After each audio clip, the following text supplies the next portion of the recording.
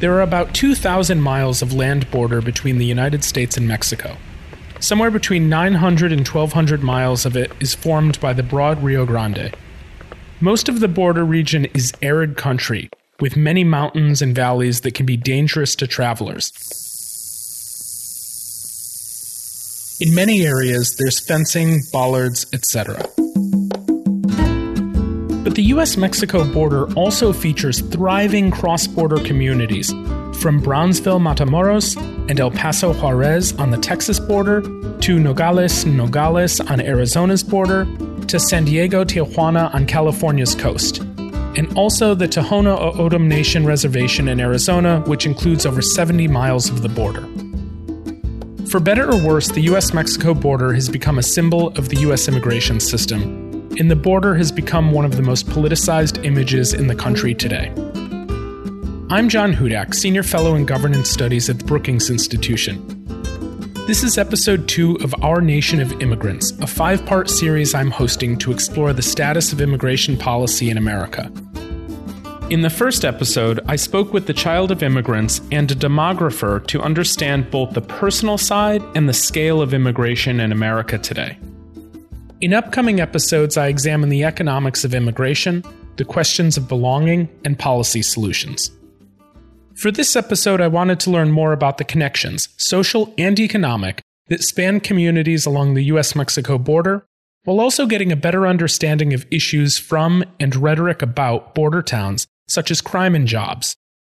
I spoke with several current and former public officials who lived or worked in the region to better understand life on the U.S. southern border, including Michael Chertoff, who served as Secretary of Homeland Security under President George W. Bush from 2005 to 2009, Kevin Falconer, the mayor of San Diego, which is the largest metropolitan area in the U.S.-Mexico border region, and Donald D. Margo, who since 2017 has served as the mayor of the city of El Paso. We'll use their experiences to better understand what it's like on the ground in communities where the United States and Mexico meet. Let's begin in El Paso. Mayor D. Margo has lived in El Paso for over 40 years, and prior to serving as mayor, he represented parts of El Paso County in the Texas House of Representatives. When I spoke to Mayor Margo, he reflected on how immigration has affected his city and its historic relationship with Ciudad Juarez, Mexico, which is just across the border. Well, there's no other place in North America or the Western Hemisphere like El Paso, Juarez. And to start at the beginning, our history actually dates back 360 years to 1659 when the mission was founded in Juarez. And until 1848, the bulk of our population was on the south side of the Rio Grande. Fort Bliss came to El Paso in 1848, and population migration started north, and the railroads came. But we've been one binational, bilingual, bicultural region for over 350 years, 100 years before the United States was ever founded. So there's no other place. You can stand on the top of one of our office buildings and look south, and you cannot tell the difference between where El Paso ends and Juarez begins. We also have 6 of the 28 bridges that pass from Texas into Mexico. In 2018, I don't have the 2019 numbers, we had about $100 billion in trade. But on a daily basis, on what comes north and what we count, we have 35,000 private passenger vehicles coming north. We have 22,000 pedestrians. We have the largest pedestrian crossing on the entire Mexican border. 22,000 pedestrians coming north every day. And when I say that, I want to say legally. And about 4,000 container trucks coming north from commerce, from the maquiladoras, et cetera. So how does the border affect us? We are the border. We are there. There's family on both sides, culture both sides, commerce both sides. It's been that way for over 350 years. These cities are connected by a lot more than their proximity. Mayor Margo also explained how he and the mayor of Juarez work together on public projects.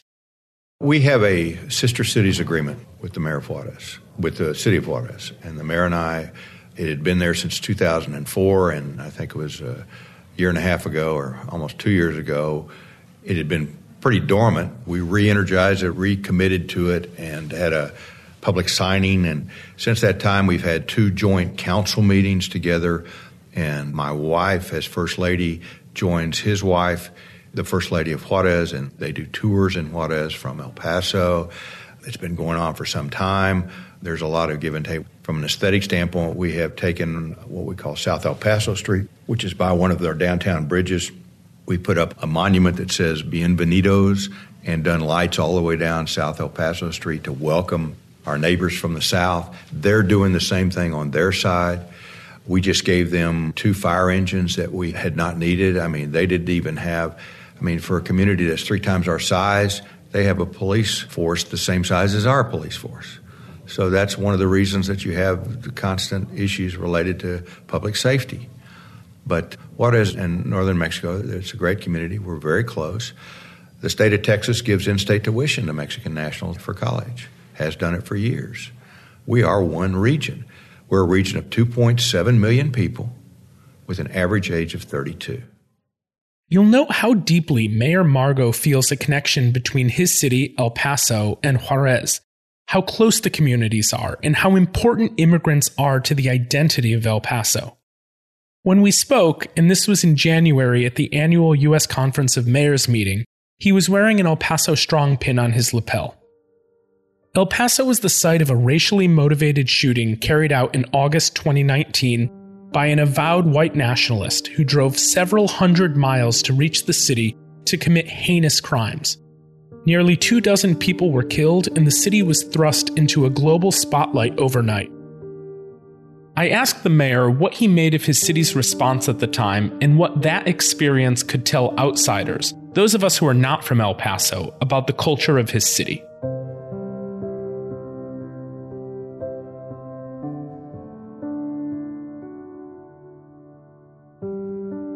We're a unique community. I've said that before. I'm redundant. I'm repetitive, but there's nowhere else in the Western Hemisphere like us. I talked about the families on both sides. The question I would receive after the shooting by an evil white supremacist who came from 700 miles away, and as I've stated on numerous occasions, I do not believe that person would have ever come from our region.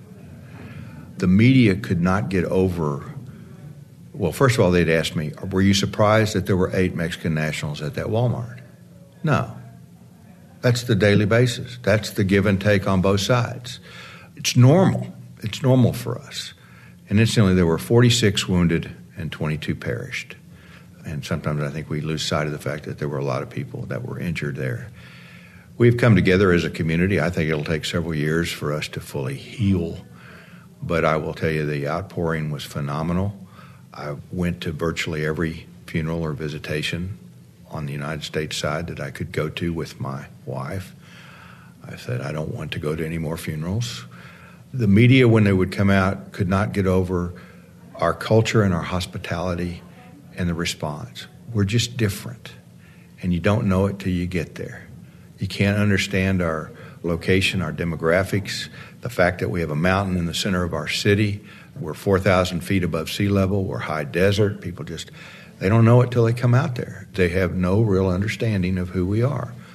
But what I've said is that incident on August the 3rd will not define us. It will be part of our history, but I want to make sure it's relegated to an asterisk footnote as a part of our history. He went on to add more about how safe his city is historically. El Paso is one of the safest cities in the nation. It's been one of the safest cities for many years. It's either number 1, number 2, or number 3.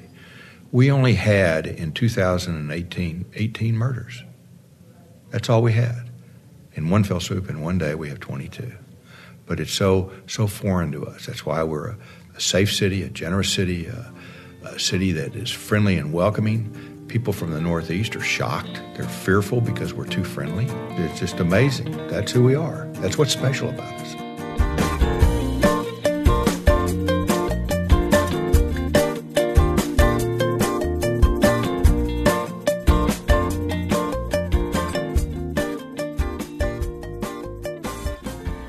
One part of the immigration policy debate in which political rhetoric fails to match reality involves crime. You might hear people who are hesitant about accepting more immigrants because they would, quote, bring more crime. In fact, the president suggested this in his infamous campaign launch in 2015. They're bringing drugs, they're bringing crime, they're rapists, and some I assume are good people. That's Donald Trump announcing his candidacy for President of the United States in 2015. The speech kicked off a campaign that would have an emphasis on immigration, and lines like these were just flat out false. For one, U.S. counties along the border have lower rates of crime than the rest of the country. For instance, in border counties, there are 3.4 homicides per 100,000 people, versus 5.2 homicides per 100,000 people in non-border counties. Immigrants are less likely than native-born Americans to commit crimes, and places with high proportions of immigrants don't have a higher crime rate than those without. During the 1990s, when the immigration rate was especially high, crime fell nationwide by dramatic rates. Mayor Margo has himself been vocal on this subject, even going so far as to correct the record in an op-ed for USA Today when President Trump said something false about immigration and crime in his 2019 State of the Union address. This happened in the middle of a major congressional fight over funding border wall construction, and days before the president was scheduled to make an official visit to El Paso. Here's the passage from that speech. The border city of El Paso, Texas, used to have extremely high rates of violent crime, one of the highest in the entire country, and considered one of our nation's most dangerous cities.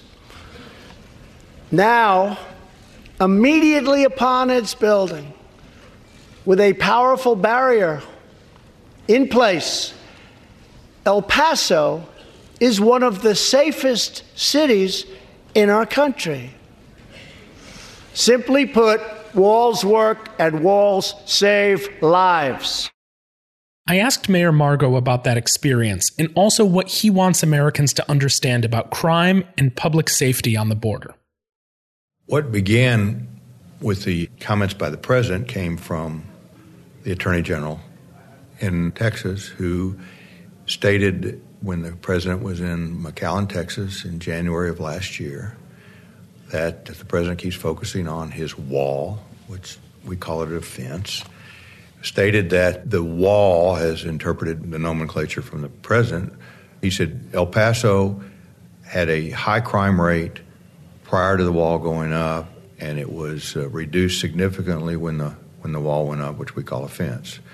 And to be candid, there was about 10 miles of replacement fencing for a chain link fence that had porous holes in it, and that was done in 2009, and that was part of the Bush administration's push. Well, all I did was correct that information that was re-echoed by the President of the State of the Union a year ago to explain that that did not cause us to have a massive reduction in crime. It didn't hurt us, especially when there was vehicle theft that we covered when the fence went up, stopped the holes in the chain link fence, but we didn't see from an immigration standpoint. And the petty theft was border theft. I mean, it was residents from Mexico coming across, stealing vehicles like trucks, et cetera, driving them across back to Mexico. I mean, it was just larceny and the basics, but that didn't have an impact. So my pushback was not so much on the president as it was on the information he was given by our Attorney General and correcting the record. And I will always correct it when it comes to El Paso. We were misperceived when the drug violence and the cartels were fighting back and forth in 2008 and 2009 and during that time, because everyone thought, well, with Juarez right there, then there's got to be violence overflow. There wasn't. It was all contained in Juarez, and they're trying to do the best they can. I've told you the limitations they have on their police force, et cetera, but they're basically, people are going back over, going to meals, people would go over there, and the entertainment districts, et cetera. So all I did was correct the record formally, publicly, and to the president.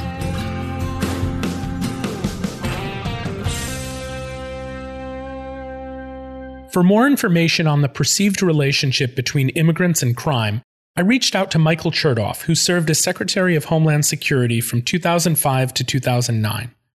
Prior to serving as Secretary, Mr. Chertoff was head of the Criminal Division of the United States Department of Justice from 2001 to 2003, where he was one of the principal people responding to the 9/11 terrorist attacks and the subsequent counterterrorism effort. He has also been a U.S. Court of Appeals judge and now chairs the boards of the Chertoff Group and Freedom House and has plenty more affiliations. The Department of Homeland Security was created after the terrorist attacks on September 11th, now 19 years ago, in order to safeguard the country against terrorism and to respond to future attacks. DHS also houses many of the agencies and offices that implement U.S. immigration policy. The U.S. Citizenship and Immigration Services, USCIS, oversees, quote, applications and petitions for immigration and naturalization benefits, including the Deferred Action for Childhood Arrivals, or DACA program. And on the enforcement side, the department includes both Customs and Border Protection, CBP, and the U.S. Immigration and Customs Enforcement Agency, ICE.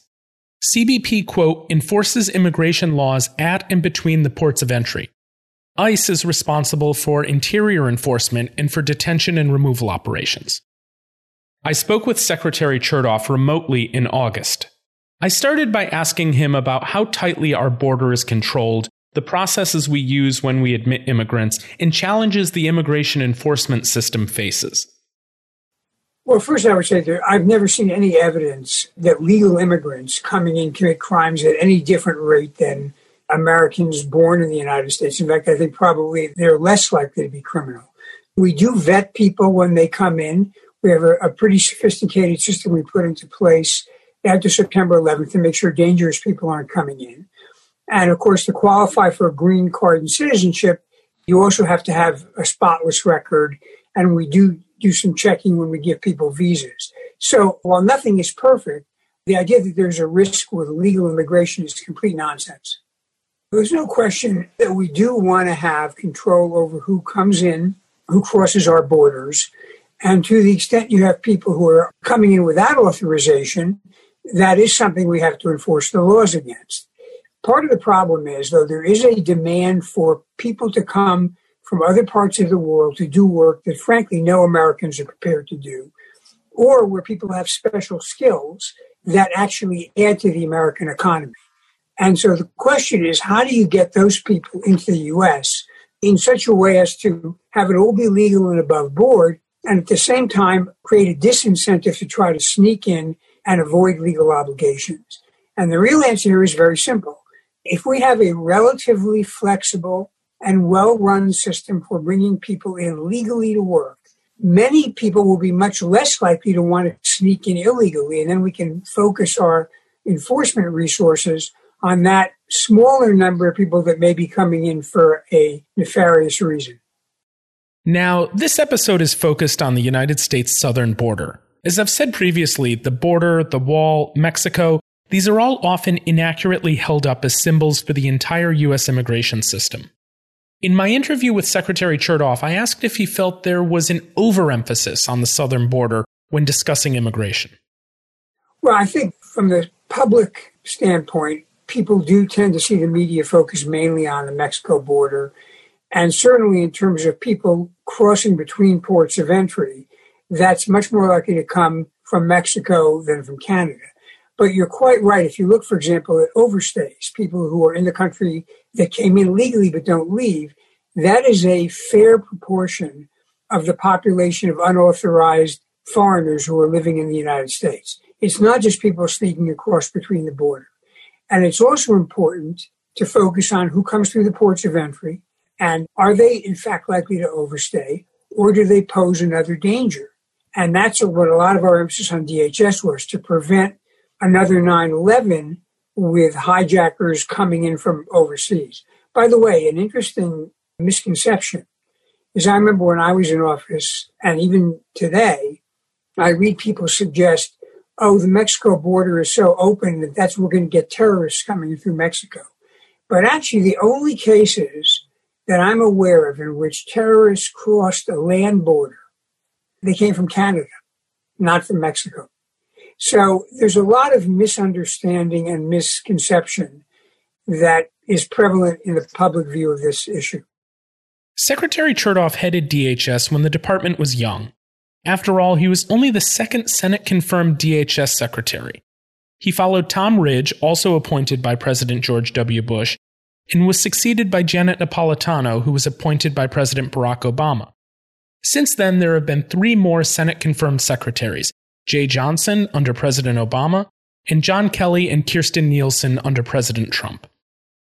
Many of the questions I had for him were about the health of the department, what it's getting right or wrong, and how it can improve. The first question I had about the department addressed the changes implemented by his successors and his confidence in the ability of our immigration enforcement system to get the job done both when he left his position and today. Well, I think we built a system that had strong barriers against dangerous people coming in, that used sophisticated intelligence analytics to see whether there were people that we needed to take a close look at before they were admitted. And my successors under President Obama, I think, continued that approach. Now, there were always fluctuations up and down in the flow of illegal migration, partly because that's driven by extrinsic factors. For example, when there's an increase in violence and disorder in Central and South America, that drives more people to flee, and that does create pressure at the border. So there were ups and downs, but I think in the main, the approach taken was to continue with a robust system of checking people and to have a reasonable but not unduly harsh enforcement mechanism. I think what we've seen recently is, in addition to an emphasis on building walls, which really are very poor tools for enforcement of our border security, a kind of harshness and antagonism to even legal migration, which I think is counterproductive for the country. This growing antagonism between people and the government is an important point because it can have serious implications for effective governance and society. I asked Secretary Chertoff what he believes some of those negative effects are. For one thing, it creates a cruel situation. We've seen this issue of children being separated from parents in custody or unaccompanied minors essentially getting lost. And that creates a human tragedy for them as well. It also creates division and dissension within the United States because it's easy to move from hostility to migration to ethnic prejudice and racial prejudice. But I do have to say, this is not just an American phenomenon. We have seen around the world, and particularly in Europe, in the last 5 years, the rise of a xenophobic and arguably to some extent racist set of ideologies that seek to view migrants and foreigners as the enemy for political reasons. And that is not only bad in terms of the way we deal with migrants, but it creates a kind of a poisonous atmosphere in our own countries that can lead to some very unpleasant political behavior. DHS has been particularly scrutinized for separating families, holding children in cages, and using other enforcement practices that most people would find cruel.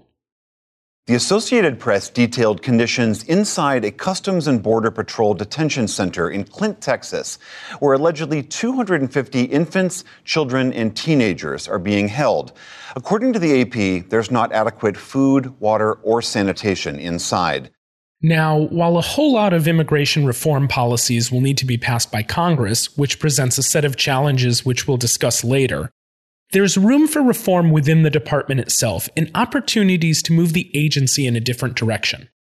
And I asked Secretary Chertoff what he would do if he were back in his position today that would unilaterally improve policy and the manner in which the department is run.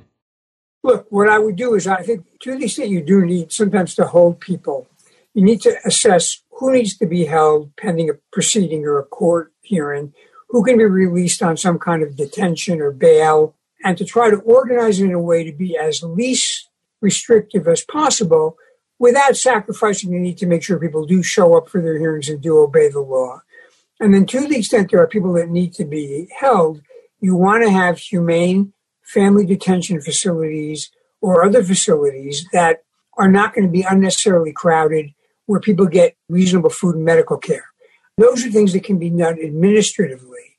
I also think you want to deploy your resources in those areas where there's the most pressure in terms of illegal crossing. And it should be done on a strategic basis. And I would not be spending money on walls. I'd be focused on technology, which is a much more efficient way to patrol the borders. And we also spoke about creating immigration enforcement systems that were more humane, more logical, more effective, and more functional. Secretary Chertoff added this. Immigration reform even a down payment on that would be a big step forward. If you put aside the issue of when can people be eligible to be citizens, and you just created a temporary worker program, that would take a lot of pressure off the border. It would also mean we wouldn't be overwhelming facilities where people are being held with too many people. Now, of course, with the virus, there's even more compelling reasons not to be holding people in detention. And it would take a lot of the pressure off. It would also be good to have a humane and efficient asylum policy. As a country, we are committed, like many countries in the world, to treating refugees in a way that gives them protection against being persecuted or even killed. And when we create unnecessary roadblocks, not only are we betraying our obligation, but we're sending a very bad message to the rest of the world that we don't really care if they torture or kill people because it's inconvenient for us to give asylum. Now, I think what should happen is all countries ought to share the burden of refugees. And I think this was a problem in Europe. There was a little bit of a sense that some countries were taking a disproportionate share of refugees, which does have a certain economic and social burden, and other countries were shunning their obligations. So, I mean, some equity in this is an important element of a policy. During the Bush administration, there was a lot of work on comprehensive immigration reform policies, which Chertoff shepherded. More negotiations took place during the Obama administration, and while we have seen small, piecemeal reforms pass to address specific problems, comprehensive immigration reform has not been achieved. Now, there are certainly political headwinds, which is an issue we'll get into in another episode. But as Secretary Chertoff and I spoke, he pointed to more reasons why comprehensive reform just makes sense. The logic of comprehensive immigration reform is something that both parties have recognized and pursued. And, part of it is we do have a need for people to come in and do temporary work. And also we have people who have tremendous skills, who are migrants, who we should encourage to come and build businesses here. And at the same time, the best way to reduce the flow of illegal entry is to give people who want to come to work a legal way to do so. And that would actually take pressure off enforcement. So this is very logical. And I used to say to people who say, well, migrants are going to take American jobs, I would say, really? How many kids do you know graduate from school and say, I want to pick lettuce or tomatoes in the fields of California? The truth is, if we didn't have migrant labor working there, we would wind up not having tomatoes and lettuce grown in California. It would all be grown in Mexico, and we'd be importing it.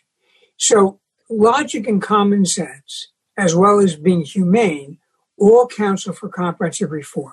The problem is it's easy to demagogue the issue on both sides. So when we were trying to get immigration reform, the people who were hardliners against migration talked about how we're going to get swamped with people from another culture and they're going to take over the country. On the other side, there were people who wanted to have basically open borders and have everybody become a citizen as soon as they want, which is not fair to people who have a stake in the country, who've contributed to it, and who want to feel that the people who are here are committed to American values. They're not just here as a matter of convenience. So I think the extremes were very good at amplifying their voices. Frankly, I found talk radio was a big tool for doing that. And that's one of the reasons we couldn't mobilize enough momentum in Congress to get it done.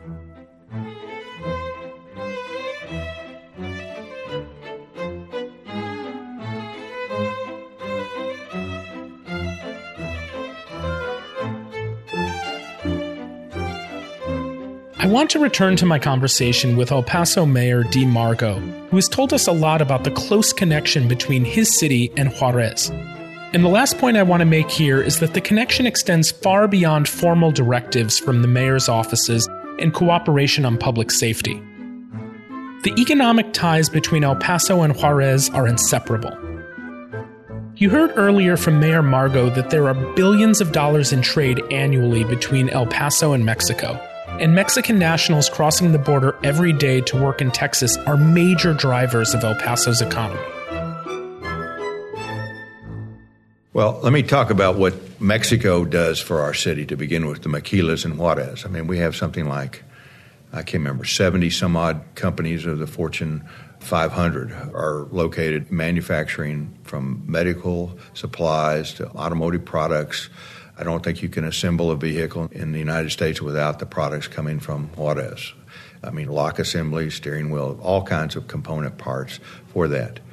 For every 4 jobs in Juarez, there's 1 job in El Paso. Over 50,000 of our population, of our workforce, is tied to the Maquiladora program in Mexico. On the other side, they come over and they're employed in El Paso. They're also students at the University of Texas, El Paso, or could be Texas Tech Medical School, could be in New Mexico State. But we don't have a good feel for the numbers there. I monitor our sales tax revenues from a commerce standpoint to see what are they doing in the way of purchasing. And I was very concerned last year with the border issues and the fact that the delays on the bridges would hamper and cause people not to want to come across and shop in El Paso, which does go on. But we don't know exactly where it stands, but our sales tax revenues were actually up last year. I was shocked, frankly, because I thought there would be a downsize. We don't know exactly what part of the Mexican consumer purchasing is in our city. We don't know that for sure, but it is a major portion. All along the U.S.-Mexico border, cities collaborate significantly and create powerful bonds. Cities on both sides of the border depend on each other. The success of one means the success of the other. That's the true relationship between El Paso and Juarez. But that relationship isn't unique. Another great example of that type of relationship is 700 miles to the west, where San Diego, California, and Tijuana, Mexico straddle the international border. The border crossing in the San Isidro section of San Diego is the busiest land port of entry in the Western Hemisphere. By truck alone, over $65 billion worth of cross-border trade was conducted in California in 2019, and California's exports to Mexico that year were worth $27.8 billion. Earlier this year, I spoke by phone with San Diego Mayor Kevin Faulconer about the effect immigration has on his city and San Diego's close relationship with Tijuana. We talk about the relationship between San Diego and Tijuana, and indeed all of northern Baja California. It's one of a region that really works well together. I think a couple of numbers are important. Trade between Mexico and the United States moving through San Diego totals $60 billion each year. We have one of the world's strongest cross-border manufacturing supply chains with sometimes products that will cross back and forth multiple times before they're finished.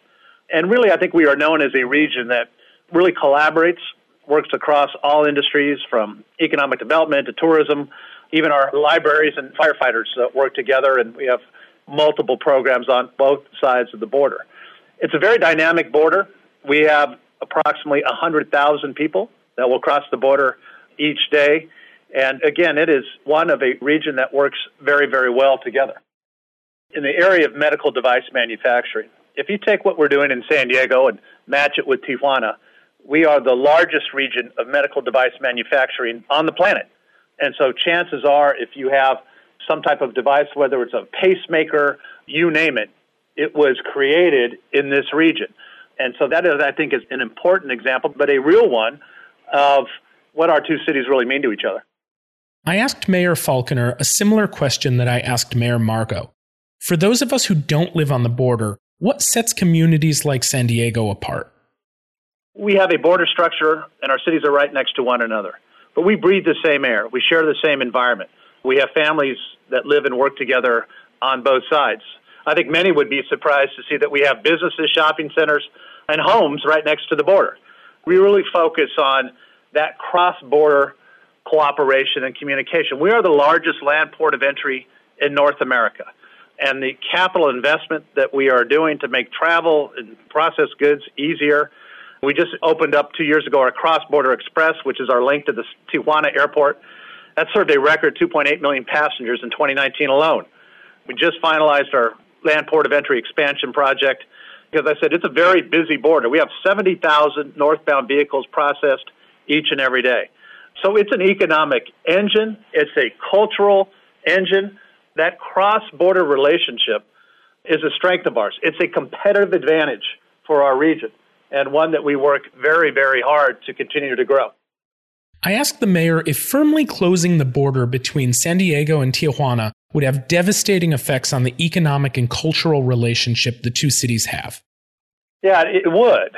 And again, why we work so closely on a border that works, has all the security precautions that we need, but also a border that encourages that cross-border trade and commerce. It's incredibly important.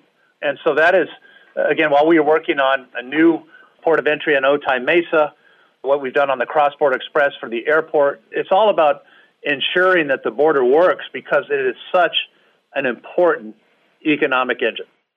And what Mayor Falconer had to say on crime and public safety in his city only reinforced what we heard from El Paso Mayor Margo and Secretary Chertoff. We are the largest land port of entry in North America, and we are one of the safest big cities in America. That is something we're very proud of. We consistently rank as one of the safest cities in the country by every benchmark. And our public safety policies really have continued to work. As I said, we have a very strong relationship, and we've built that between our two cities.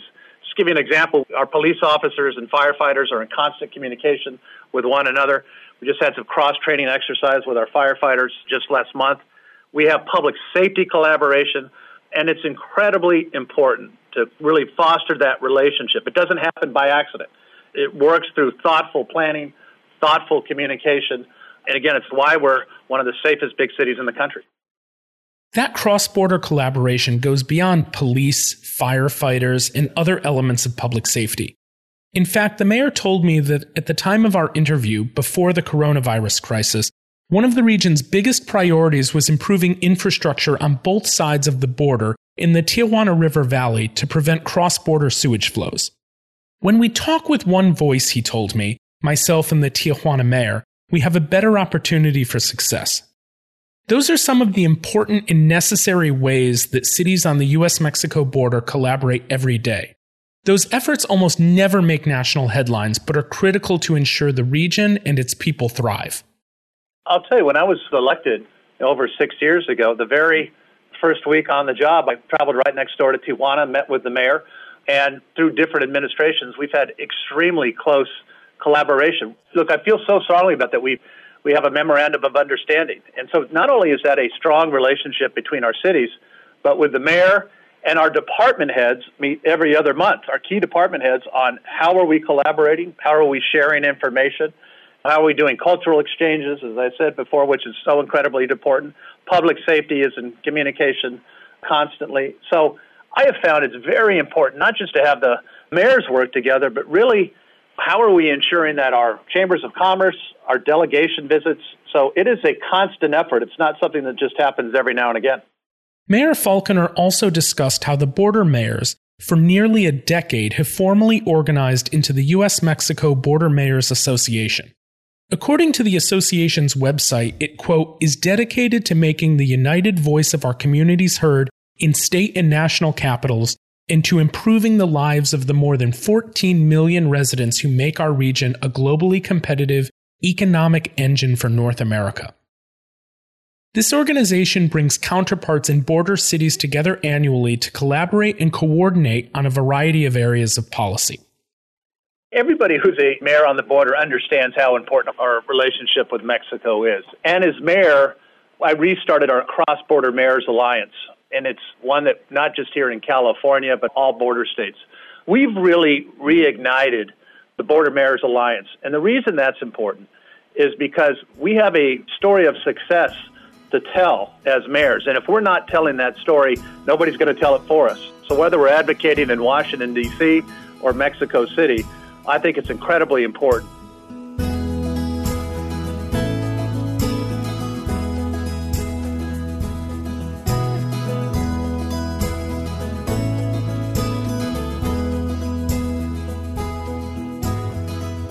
One thing that impressed me is a program San Diego established to welcome new immigrants, refugees, and asylum seekers.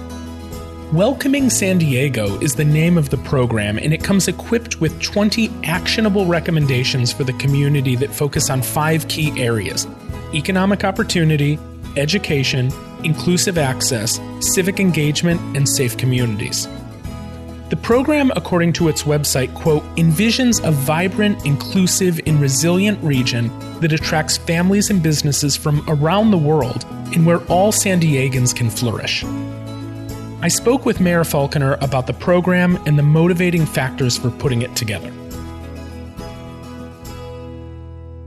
Our Welcoming San Diego strategic plan really is the blueprint for the city and the region to promote immigrant integration and to also create policies that will better welcome immigrants and refugees into our city. It's a set of recommendations that came straight from our immigrant and refugees communities. And really, I think it covers 5 topic areas, including economic opportunity. So how do we promote financial literacy among new San Diegans and supporting immigrant and refugee-owned businesses?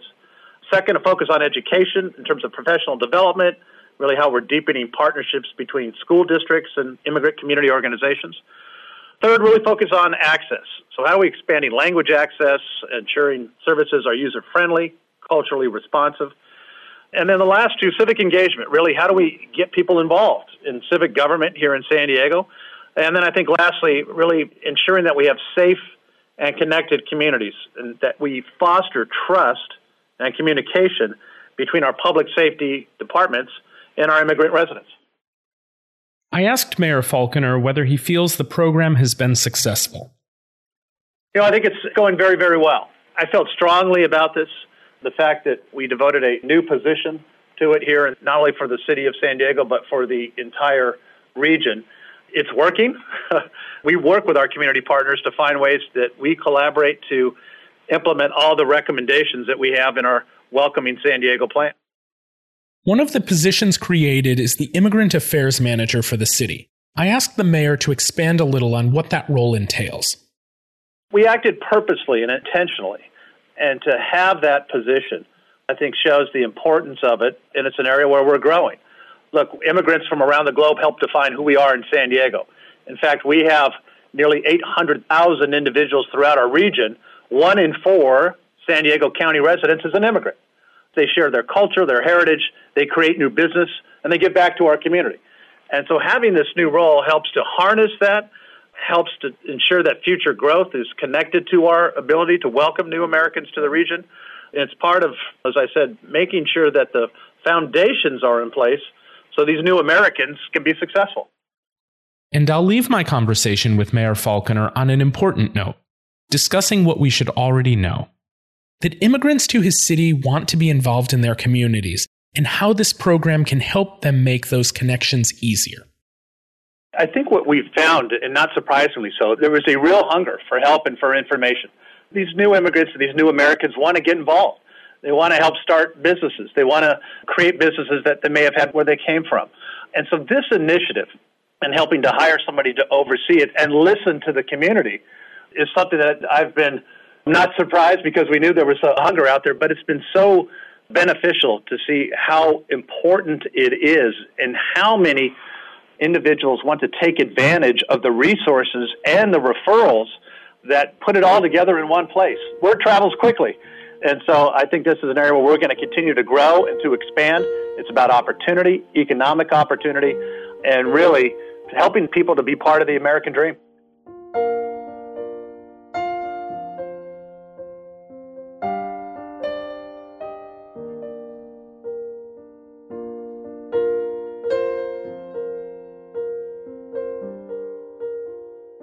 I think this is a good place to end this episode, talking about why it's important we welcome immigrants and help them feel like they both belong and are a valued part of their new communities. When people discuss immigration, they often do so from a distance, and that can cause some real challenges. For starters, it's easy to make assumptions about the border if you've never been there before. I hope Mayors Falconer and Margot have helped provide just a taste of what life and communities are like in each of their great cities.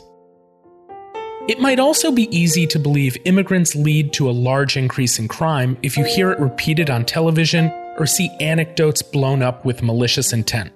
However, research tells us that's not true. Secretary Michael Chertoff's words about the importance of an immigration system that incorporates humanity into enforcement ring particularly true in today's environment.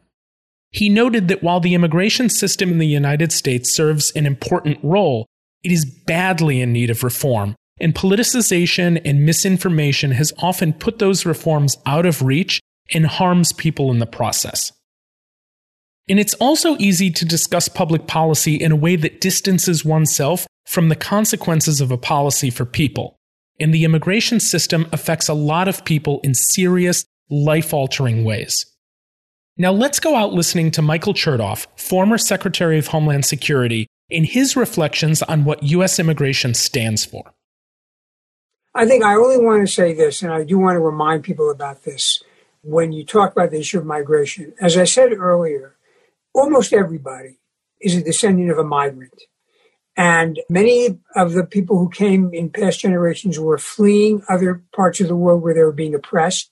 And to be honest, a lot of times they got racist or ethnically prejudiced responses from people in the U.S. But we didn't, for the most part, historically shut the door. And that's why most of us living here are able to do so. If some of our ancestors had faced the barriers that there are people who want to put up now, if those had been barriers then, many of us wouldn't be here, and God knows where we would be. So have a little bit of humility and gratitude, and remember the importance of migration to the fabric of this country. In many parts of the world, whether you are a full citizen depends upon your appearance or your family name. What I always used to tell people when we did swearing-in ceremonies, including, by the way, swearing-in ceremonies I did in military bases in Iraq and in Afghanistan for green card holders who were fighting for the country and had finally qualified to become citizens, I said, the great thing about this country is when you become a citizen, whether you're born here or you're naturalized, you are as much a stakeholder in this country as someone whose ancestors came over on the Mayflower. That is the beauty of this country, and it's something we mustn't forget.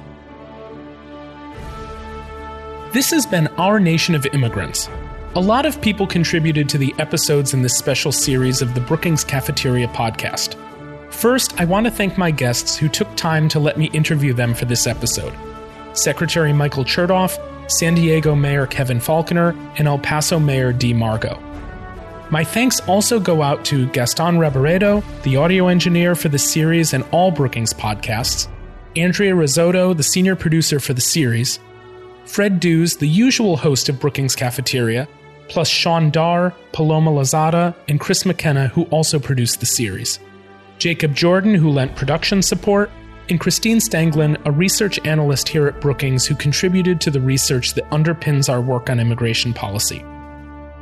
And a special thanks goes to the Selden Herring Smith Foundation for the financial support for this podcast and the ongoing immigration policy work of the Brookings Governance Studies program.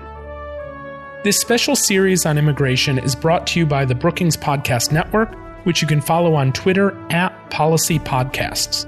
You can listen to the Brookings Cafeteria wherever you like to listen to podcasts, and find other episodes online at brookings.edu/BCP. I'm John Hudak.